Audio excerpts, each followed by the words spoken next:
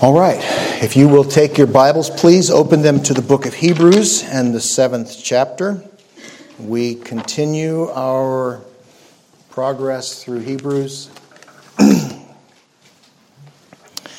And I would ask you to join me in standing out of reverence for the reading of God's Word.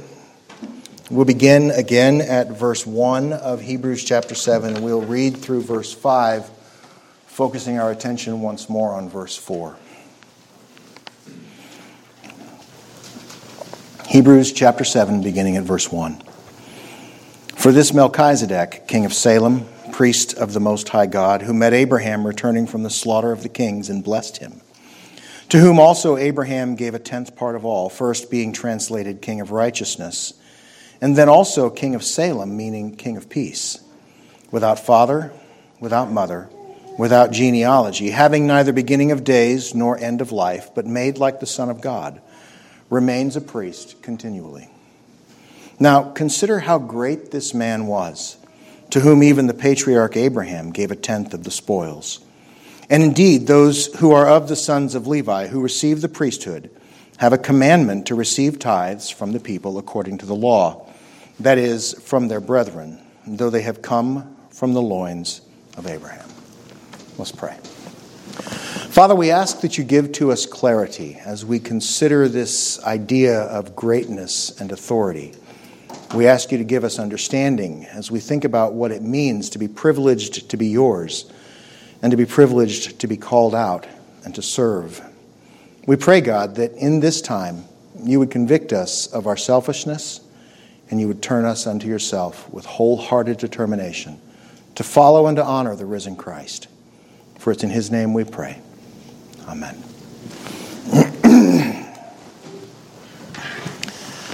So the world sees authority and privilege as a bad thing. It says that privilege should be removed because it thinks that those who possess either authority or privilege should be stripped of them, demonized, or punishment. For we live in an age where privilege is equated to race. It's made into a vile thing. And authority is flouted as something selfish, something ruinous, and something evil. But Scripture paints a different picture. Scripture attaches privilege to the pleasure of God in choosing a people. And remember that that people is to be from every tribe, every tongue, and every nation. And in giving immense privilege to that people so that they may display the greatness of their God, to declare the wonders of his love and to care for those who have been placed under their authority. In the world, according to God, greatness is in serving, authority is derived from the greater, and privilege is always centered around love and the sharing of God's glory. So I want to think with you about this exchange between Abraham and Melchizedek in the context of the fact that Abraham is privileged to be chosen of God. Abraham is privileged to be selected by God to be the father of his people.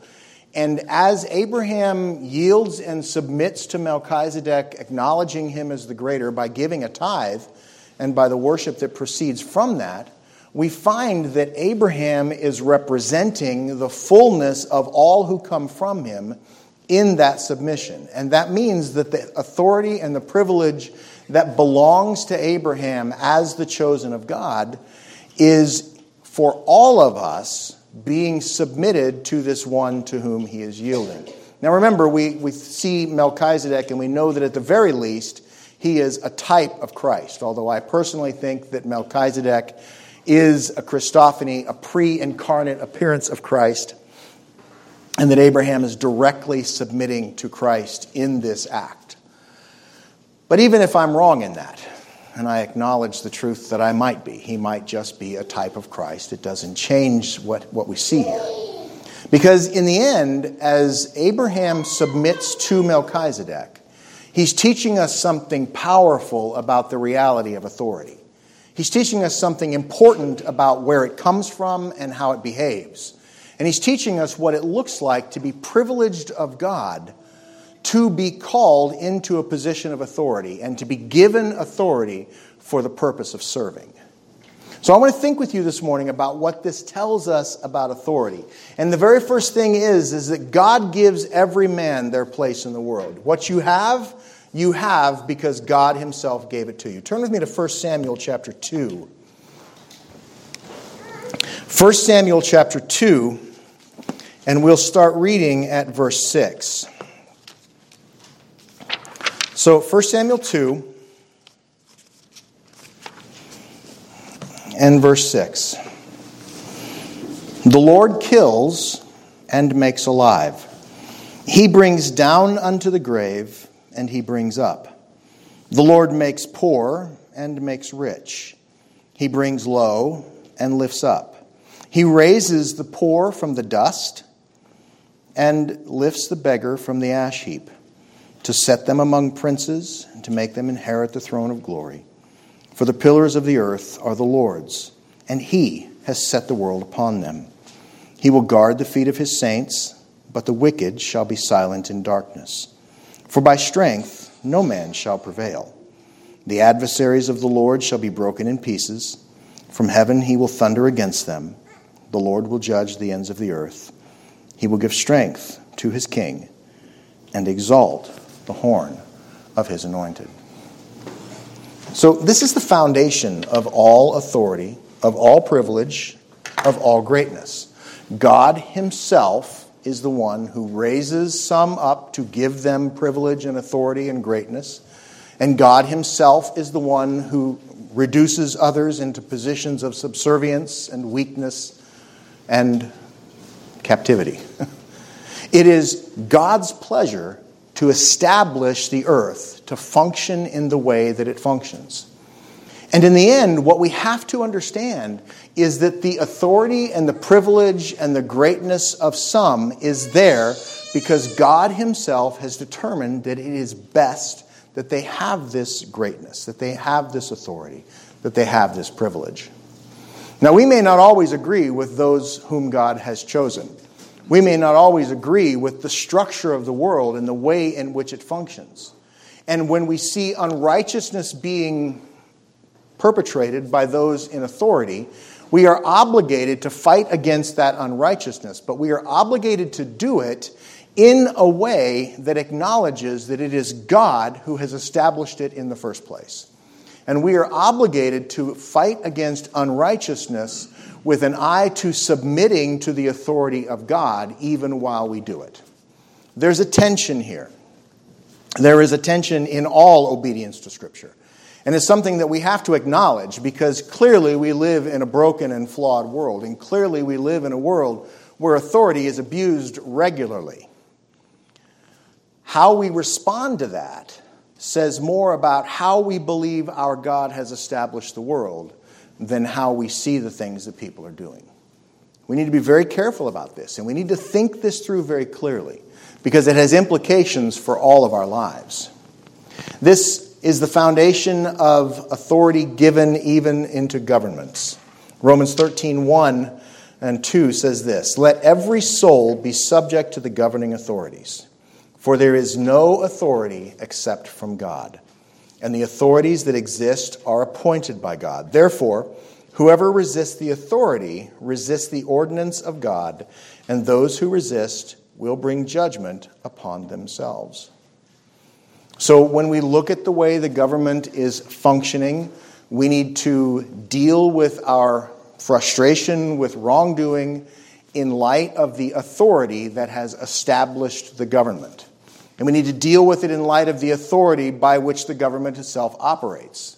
We need to understand that we are not permitted to act recklessly and outside of the rule of law because we are ourselves under authority. Everything that God has given to us functions in the realm of his authority being distributed to others to act on his behalf. And that's the line that we have to hold. That's the line that we have to stand with. That's the line that we have to acknowledge, and that's the line that we have to live out. So, this reality then comes to play, more importantly at this point, in how we see and consider what is going on in the world around us. That God himself has ordained and established, And our response has to be with that in mind. We have to respond according to his word in everything that we do. Now, it also applies not only at the larger picture of government and world politics and all these things, and we'll come back to this idea in a little bit, but it also applies in how we ourselves view our privilege as being his children.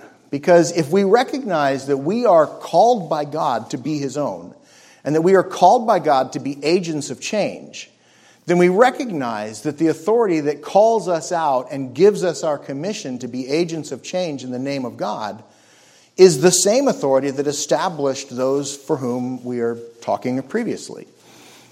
We live in this world of interplaying authority. We live in this world of obedience to our God first and foremost, but doing it in a way that honors him. We are who we are by the pleasure of God, not by our choice, not by our will, not by our greatness. So when somebody says, well, you are just privileged, you need to recognize the simple truth that you are.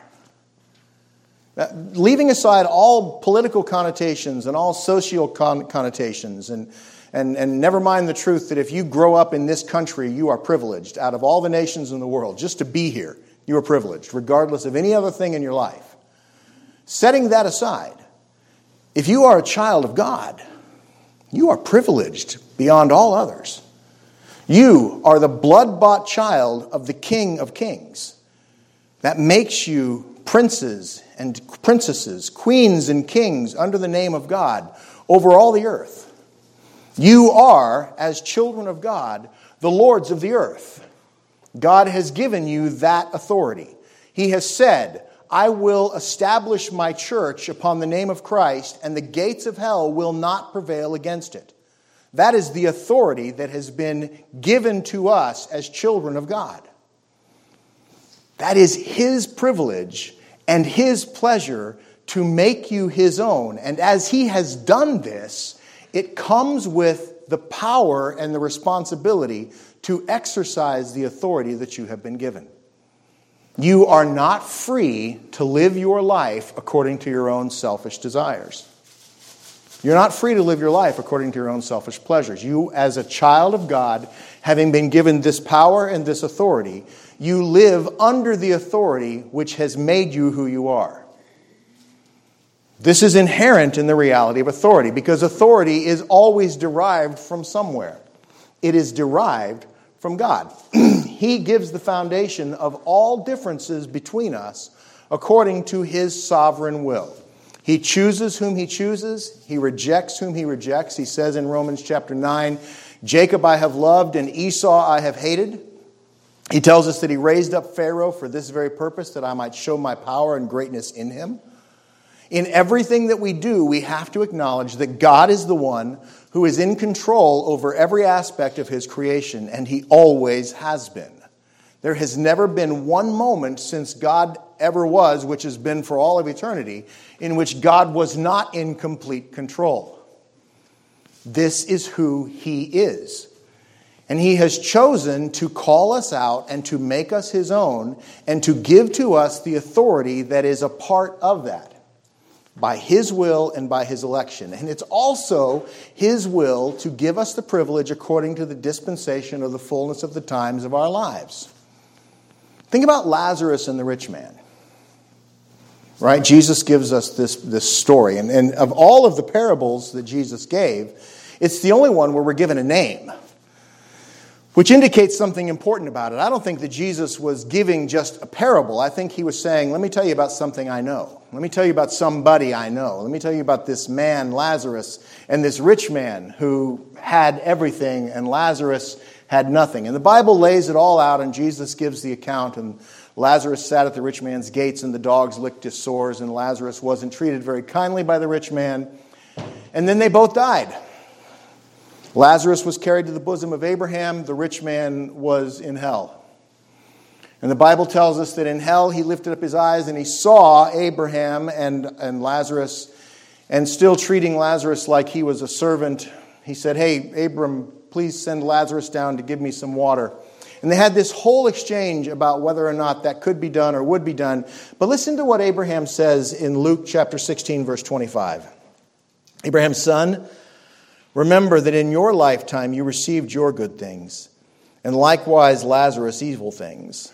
But now he is comforted, and you are tormented. So just think about that for a minute. Who ordained those times? God did. Who established that priority? God did. For whatever reason that we cannot fully fathom, God, in his sovereign will, chose this outcome. He determined that the rich man would receive his fullness of blessings in this life. Lazarus would receive not the good things of this life, but after death, those situations would be reversed. And it was the good pleasure of God to do this. It's his right to give it. And it's his right to dispense mercy and privilege according to his will. This should give us pause. Because many times when we see privilege in this world as a good thing, we feel like the tables haven't been turned very fairly.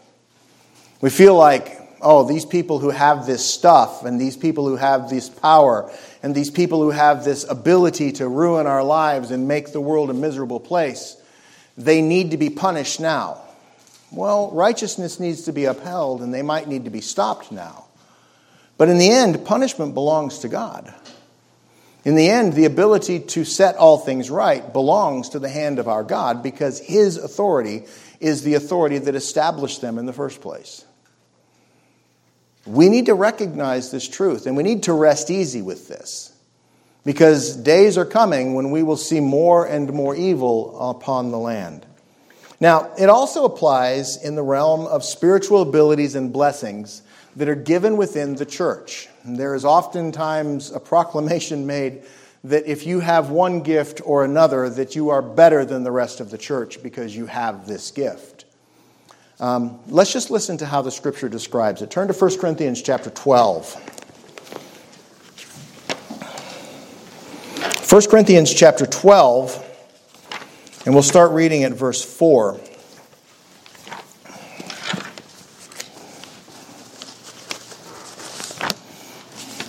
So 1 Corinthians 12, beginning at verse 4, it says this. There are diversities of gifts, but the same Spirit. There are differences of ministries, but the same Lord. And there are diversities of activities, but it is the same God who works all in all. But the manifestations of the Spirit is given to each one for the profit of all.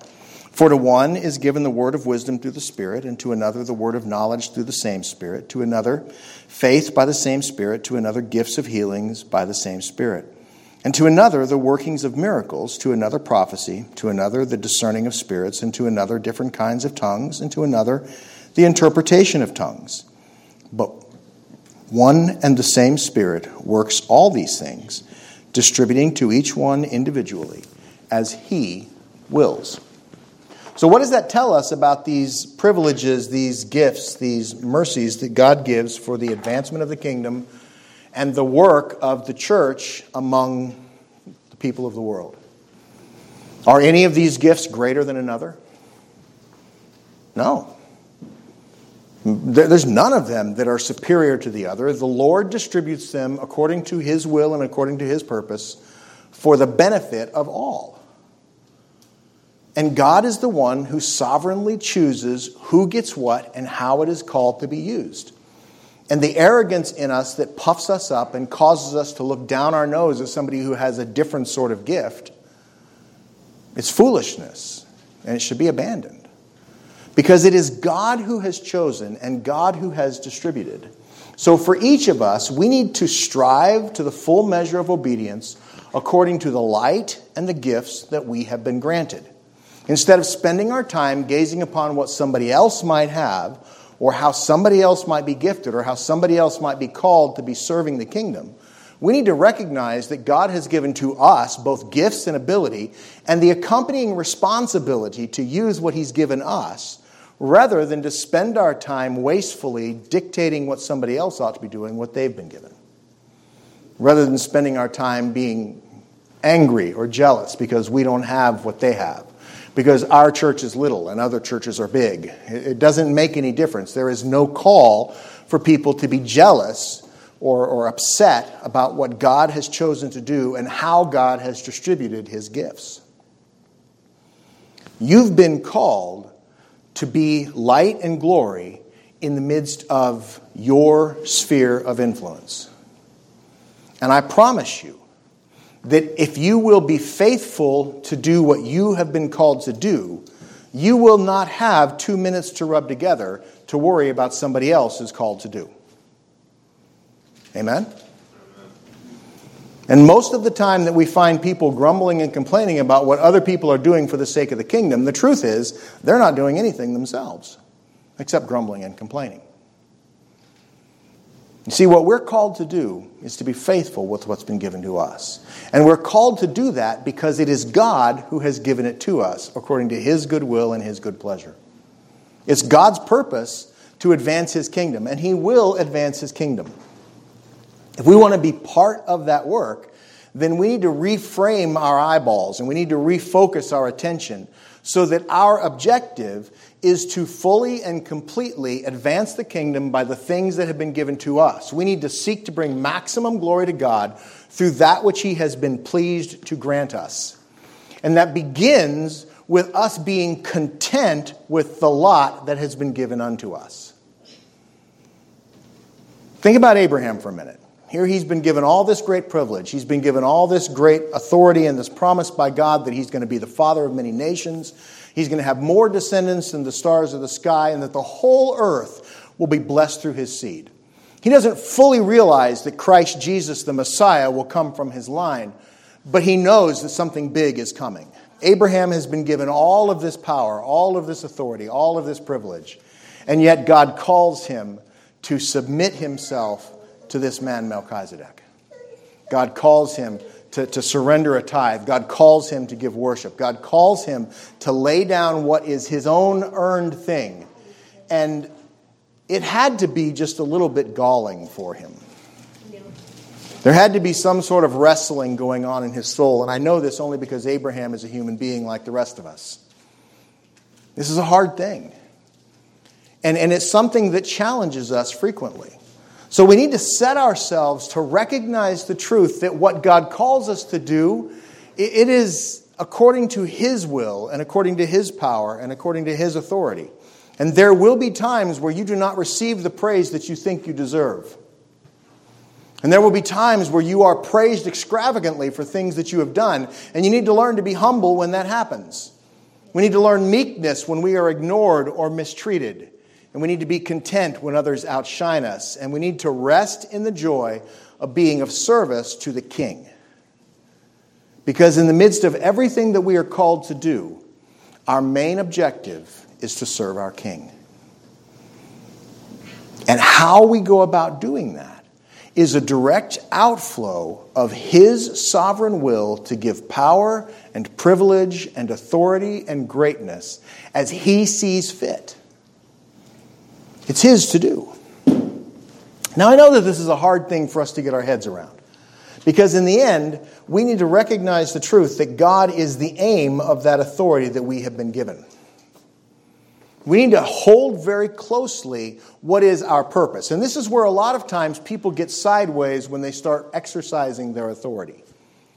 We begin to think that somehow the fact that I have the power or the authority to do a thing means that I get to determine how it's going to be done. We see this in elected officials all the time.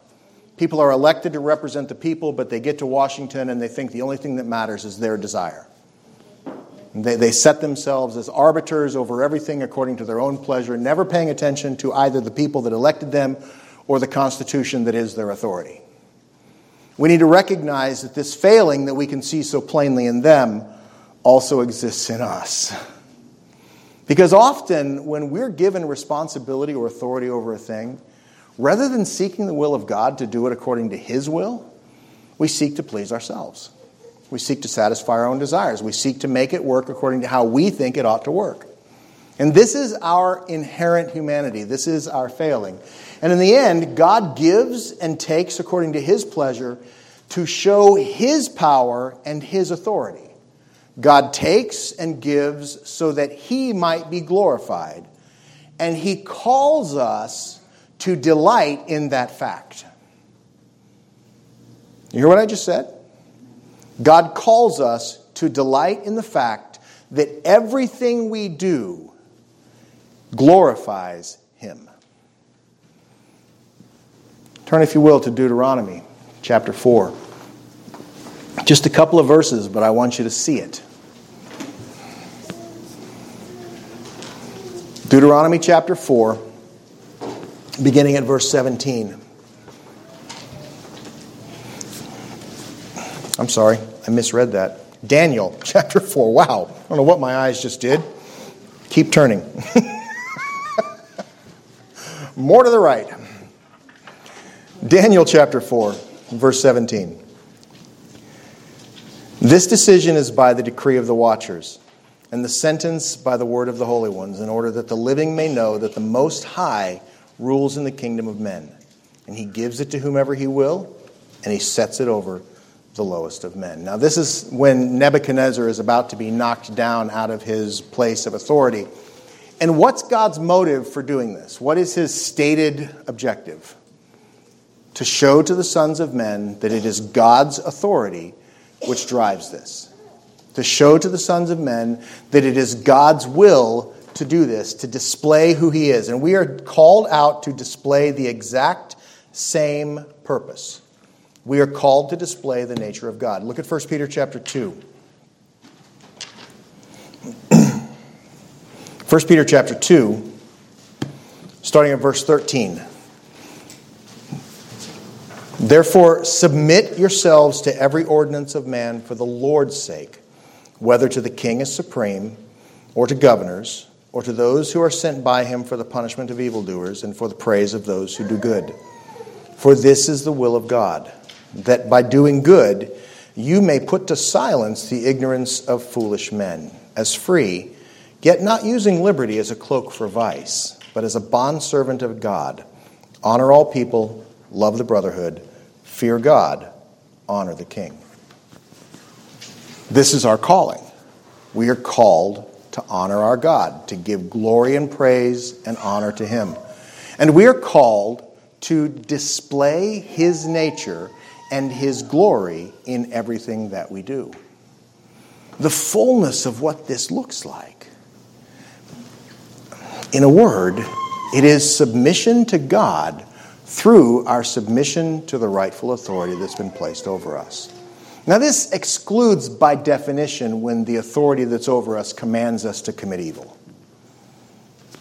Okay? So put yourself in Nazi Germany. Was it right for the church to oppose the eradication of the Jews? Without question. Absolutely. Even though the authority that had been placed over them was commanding them to do this, the right thing was for them to resist that, because the commands of the authority were evil according to Scripture. And there will come times where even good men will disagree about exactly how this fleshes out. You need to recognize the truth that you are answerable to God and you are answerable to your own conscience in how you obey God in regards to this. What I'm seeking to do is give you guidelines to make those determinations, not to pronounce a thus saith the Lord about your specific actions. Does that make sense to you? Because all of us, as we flesh this out, we may come to different conclusions about exactly how God calls us to obey him. But where Scripture is plainly violated, our response is clear. Now, I knew we were going to look at Deuteronomy, but it's Deuteronomy chapter 28. Deuteronomy 28, turn with me to verse 47 of Deuteronomy 28. I got ahead of myself a little bit, I'm sorry. Deuteronomy 28, starting at verse 47. Because you did not serve the Lord your God with joy and gladness of heart for the abundance of everything. Therefore you shall serve your enemies, whom the Lord will send against you in hunger, in thirst, in nakedness, and in need of everything. And he will put a yoke of iron on your neck until he has destroyed you. Think about this for just a minute. God gives us what he gives us. He commands us what he commands us. He calls us to walk in obedience to those commands. And our response to that obedience should be joy. Our response to that obedience should be the joy of the Lord fleshed out in our lives, so that we learn, and I know this is hard, and I fail at this all the time. But our response to this should be, yes, Lord, I am joyful in what you call me to do. I am joyful in my obedience. I am joyful in the place that you've given me to serve. And God, I'm even joyful in these miserable times. Because in these miserable times, we have been given an opportunity to display the abundant greatness of an awesome God. Think about it like this. In quiet times, without trouble or difficulty, as pleasing as those times might sound, there is little opportunity to declare the greatness of God. For everybody passively goes along their way, and everybody quietly does their thing. But in times of conflict, in times when the world is being stirred up by evil, God calls us to stand in greatness and to serve with victory of heart and with fullness of conscience, and to say, Lord, wherever you put me, I have the opportunity to declare your praise, and I have the opportunity to show the world who you really are. And the harder they squeeze and the tighter the days become, the clearer becomes the message of Scripture in regards to this. God calls us to serve him with joy. He calls us to lay down our own selfish desires for quietness and say, Lord, these are the days you've given.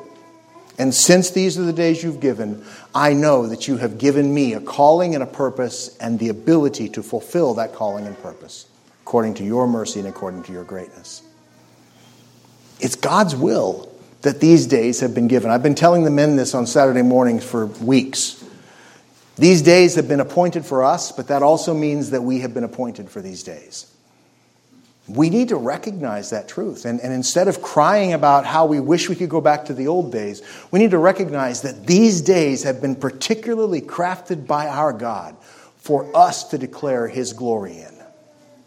And they may be uncomfortable, and they might be difficult, and I'm sure they're going to get worse. But I'm also sure that as the days increase in evil, so the church will increase in might.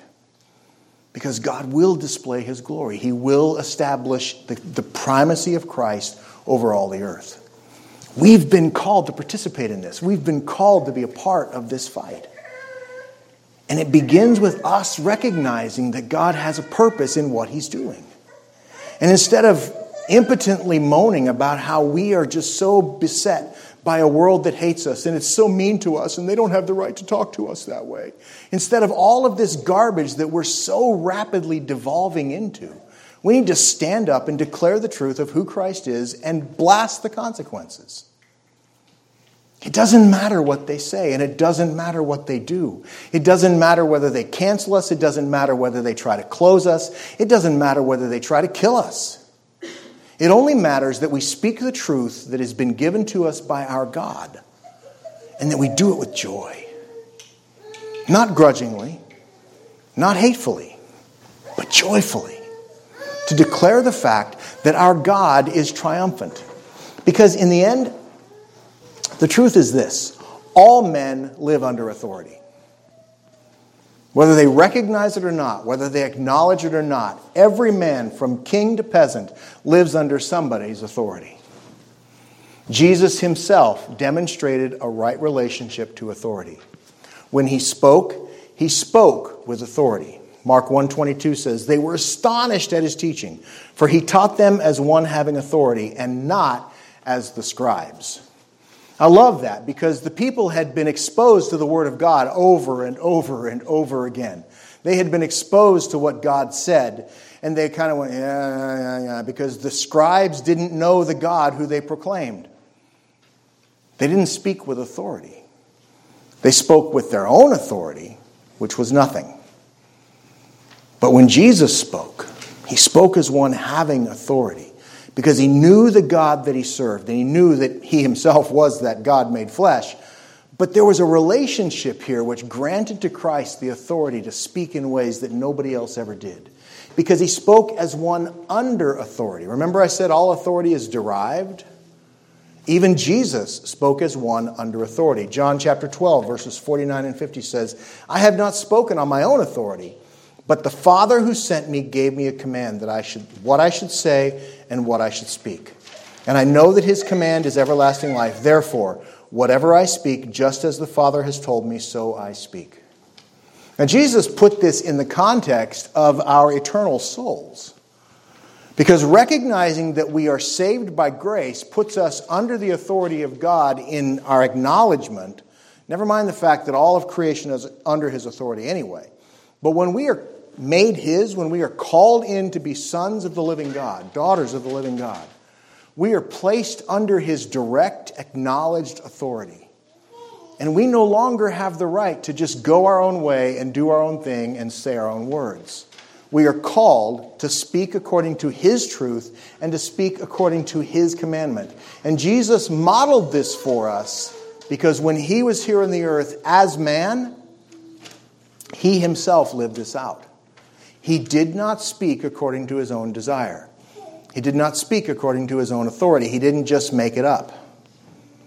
This is what gave him the authority to cast out demons. This is what gave him the authority to speak truth, to command the waves to be still, to do all the things that Jesus did just by simply the word of his mouth. It was partly the fact that he was God made flesh, but it was also his active relationship to the authority of God while he was here as a man. He lived under the same limitations that we do because he was fully human. And he acted that way as one under authority of time at all times because he wanted to obey the will of God in everything that he did. John chapter 5, starting at verse 19, says, Jesus answered and said to them, most assuredly I say to you, the Son can do nothing of himself. That's a statement that just boggles the imagination. Jesus said, the Son can do nothing of himself, but what he sees the Father do. For whatever he does, the Son also does in like manner. For the Father loves the Son and shows him all things that he himself does. And he will show him greater works than these, that you may marvel. For as the Father raises the dead and gives life to them, even so the Son gives life to whom he will. Now this means that Jesus acted under all authority of God, and in the end, he was given all authority. Matthew 28, starting at verse 18, Jesus said, all authority has been given to me in heaven and on earth. Go therefore and make disciples of all the nations, baptizing them in the name of the Father and of the Son and of the Holy Spirit, teaching them to observe all things that I have commanded you. And lo, I am with you always, even to the end of the age. Which means that Jesus himself had the authority that he was given. He lived it out. But then, having been given all authority, he himself gave that authority to others. Now, this tells us something really important about the authority that we have been given as sons and daughters of God. First of all, no authority exists for its own sake. You're not given authority just so you might have authority. Right? The world thinks that's how it works because in the mind of the world, authority and power are synonymous terms. If I have authority, I have the power to make you do what I want you to do. I have the power. That's the way the world sees it. But that is not the true nature of authority. Authority does not exist for its own use. Authority does not exist unto itself. Authority exists for the sake of those who will be blessed by it. All authority is therefore to be used for the will of God. And authority does not make the user great. Authority makes them responsible for its use. You need to understand this. If you've been given authority by God, you also have been given responsibility for the authority that you have been given. That means that one day you will be called to an account for how you used what God gave you, for the authority that you exercised, for the way that you displayed God, for the way that you acted in accordance to His Word, for the way that you spoke what you knew, for the way that you made up what you didn't, for the way that you behaved as a follower of Christ. The authority that is inherent in that position bears with it a responsibility for an accounting. That's the nature of authority. Because authority says, I imbue you with that which is essentially mine. That's why all authority is derived. It has to come from somewhere. God himself is the source of all authority. He gives it. He hands it out. And everything ultimately comes back to him. When we give authority to somebody, we say, I give you the power to act in my name. Well, if I give you the power to act in my name and I give you everything that goes with it, I'm going to expect you to give an account for how you used what I gave you, because that's quite the magic bullet. That's quite the powerful thing that God has given to us. And Jesus gave his disciples the authority that he himself had earned by his blood. And he earned it because he was willingly submitting to the authority of the Father. 1 Corinthians 15. You might turn there if you would. 1 Corinthians 15, starting at verse 20. And this is fairly remarkable. Now Christ is risen from the dead and has become the firstfruits of all those who have fallen asleep. For since by man came death, by man also comes the resurrection of the dead. For as in Adam all die, even in Christ shall all be made alive, but each one in his own order. Christ the firstfruits, and afterwards those who are Christ at his coming. Then comes the end, when he delivers the kingdom to God the Father, when he puts an end to all rule and all authority and all power. For he must reign until he has put all enemies under his feet. Now the last enemy that will be destroyed is death, for he has put all things under his feet. But when he says all things are put under him, it is evident that he who put all things under him is accepted. Now when all things are made subject to him, then the Son himself will also be subject to him who put all things under him, that God may be all in all. Now, I can't give you the specific details of how the Trinity functions. No man can. Anybody who tells you they can is a liar. The Trinity is a mystery given to us in Scripture, given to us by God's self-revelation. It's not something we would have dreamt up. But clearly, there is some order of authority given to the persons of the Trinity. And Christ himself submits to the authority of God the Father, because the authority that has been given is derived from God. It is the way that everything works. And so when you begin to think, well, I don't want to use my authority that way. If I've been given this authority, I have power, I should be able to do whatever I want to do. Recognize the truth that even Jesus didn't live that way. And even now, after his death, burial, and resurrection and ascension to the right hand of the Father, he still does not live that way.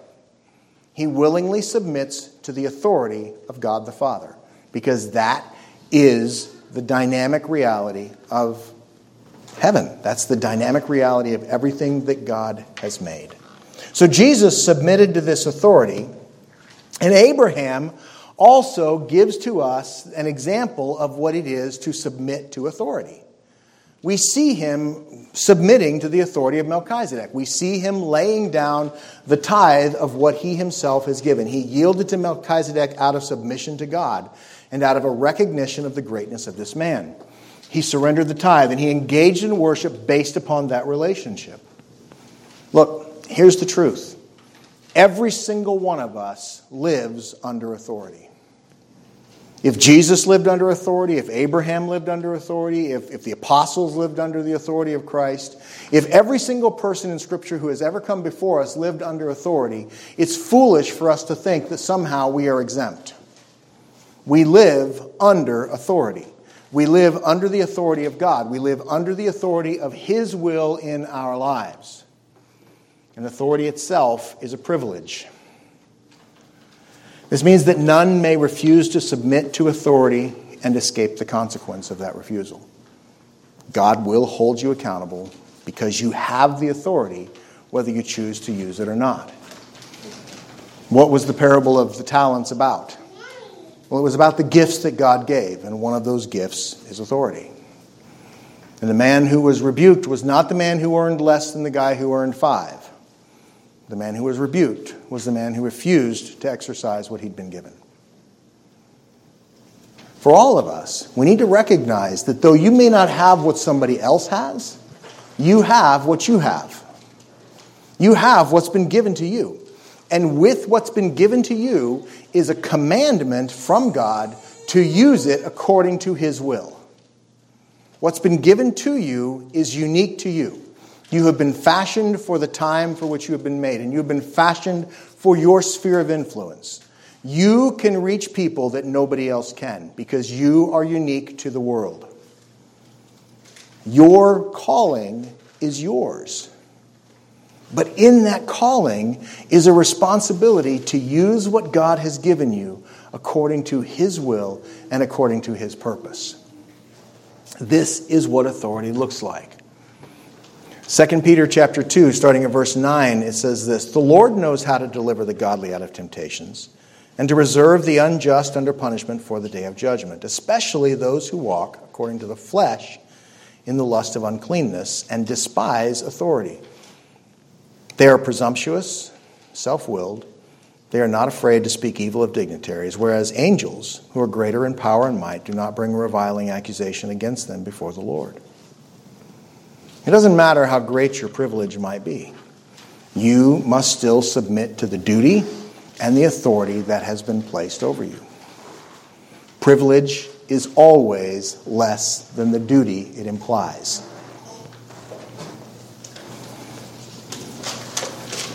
That makes sense?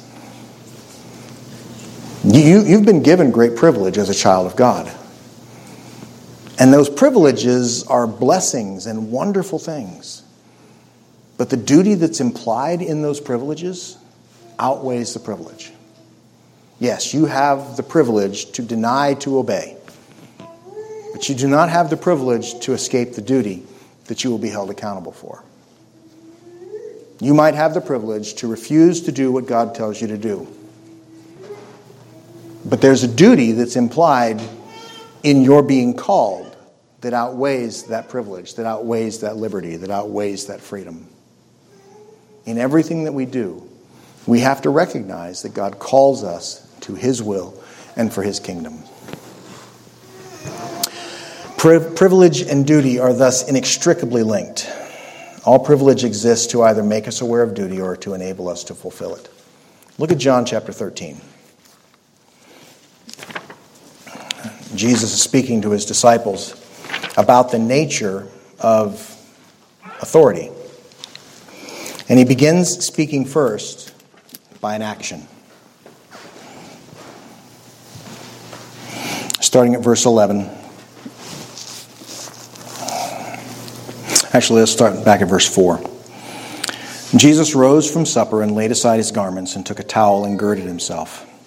And after that, he poured water into a basin and began to wash the disciples' feet and to wipe them with a towel with which he was girded. He came to Simon Peter, and Peter said to him, "Lord, are you washing my feet?" And Jesus answered and said to him, "What I'm doing you do not understand now, but you will know after this." And Peter said, "You shall never wash my feet." And Jesus answered him and said, "If I do not wash you, you will have no part in me." So Simon Peter said to him, "Lord, not my feet only, but also my hands and my head." And Jesus said, "He who is bathed needs only to wash his feet, but is completely clean. And you are clean, but not all of you." For he knew who would betray him, and he said, "Therefore you are not all clean." So when he had washed their feet and taken his garments and sat down, he said to them, "Do you know what I've done to you? You call me teacher and Lord, and you say, well, for so I am. If I then, your Lord and teacher, have washed your feet, you also ought to wash one another's feet. For I have given you an example that you should do as I have done to you. Most assuredly I say to you, a servant is not greater than his master, nor is he who is sent greater than he who sent him. If you know these things, blessed are you if you do them." Elsewhere, Jesus said, "The leaders of the Gentiles think that authority is given to them to lord it over those who have been given." But what he did in this example is give us a clear picture of how to serve even while we have authority. How to serve those who have been given to us. How to serve those who have been entrusted to us.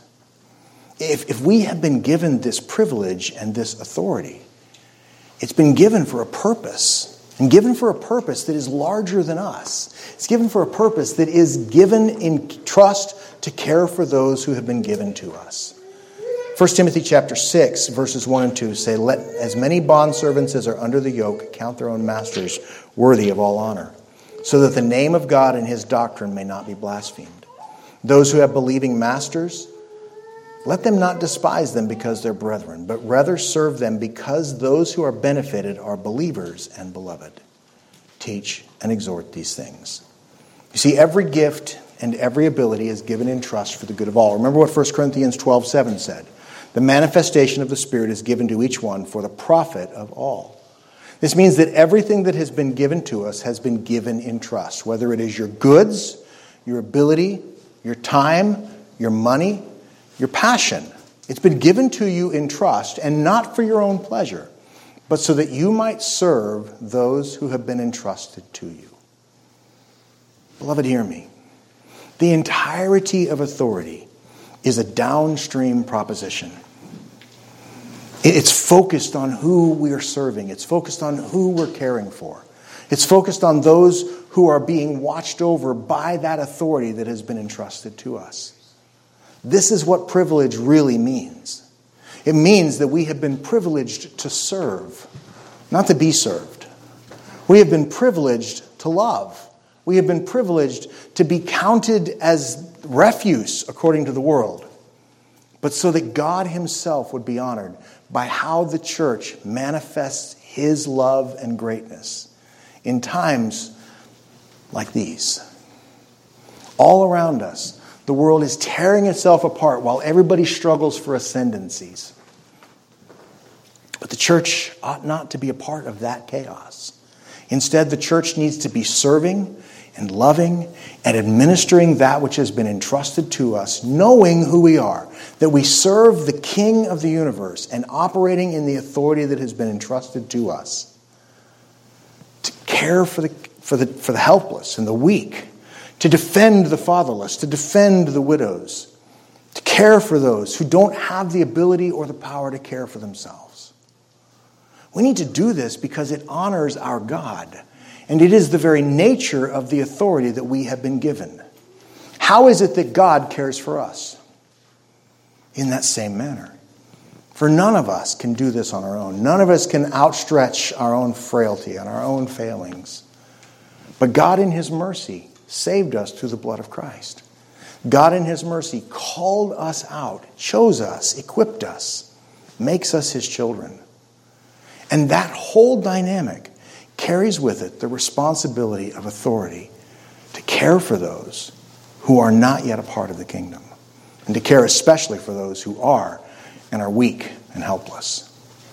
We have a responsibility to do this. We have a responsibility to submit, which means that every opportunity for duty ought to be willingly and joyfully embraced. We use privilege in this way, and it becomes an act of worship. I want you to see that, and I want you to understand that. I don't want you to miss that key thing. When you exercise authority in a right manner, it becomes worship. It becomes something that honors God. It becomes an act of service, not only to those who you are actually actively serving, but it becomes an act of service unto the God who called you and appointed you. It is a beautiful and glorious thing. And it is something that is rare and something that is completely misunderstood by the world. But it is something that the church ought to understand. This question of authority, this question of privilege, this question of greatness. Beloved, I want to say it again. Hear me carefully. If you belong to Christ, you are the kings, you are the queens, you are the lords of the earth. You have been given privilege that outstrips any elected or appointed position ever imagined. But that privilege is given so that you might serve, not so that you might be exalted. And in everything that we do, let our lives display the character and the flavor of the God who called us. Because it changes the dynamic of everything. Let's pray. Father, we ask that you give to us grace, Lord, and we pray that you would help us to recognize the frailty of our own flesh and the desires that rage within us, Father, that strive against these things. I pray, Lord, that you would allow that this poor attempt would be fruitful. I I pray, God, that you would give clarity to my rambling thought, and that you would plant your word deep in our hearts and cause each of us to be conformed to your image according to your will and purpose. And we ask it in the name of Jesus, and for his glory alone we pray. Amen.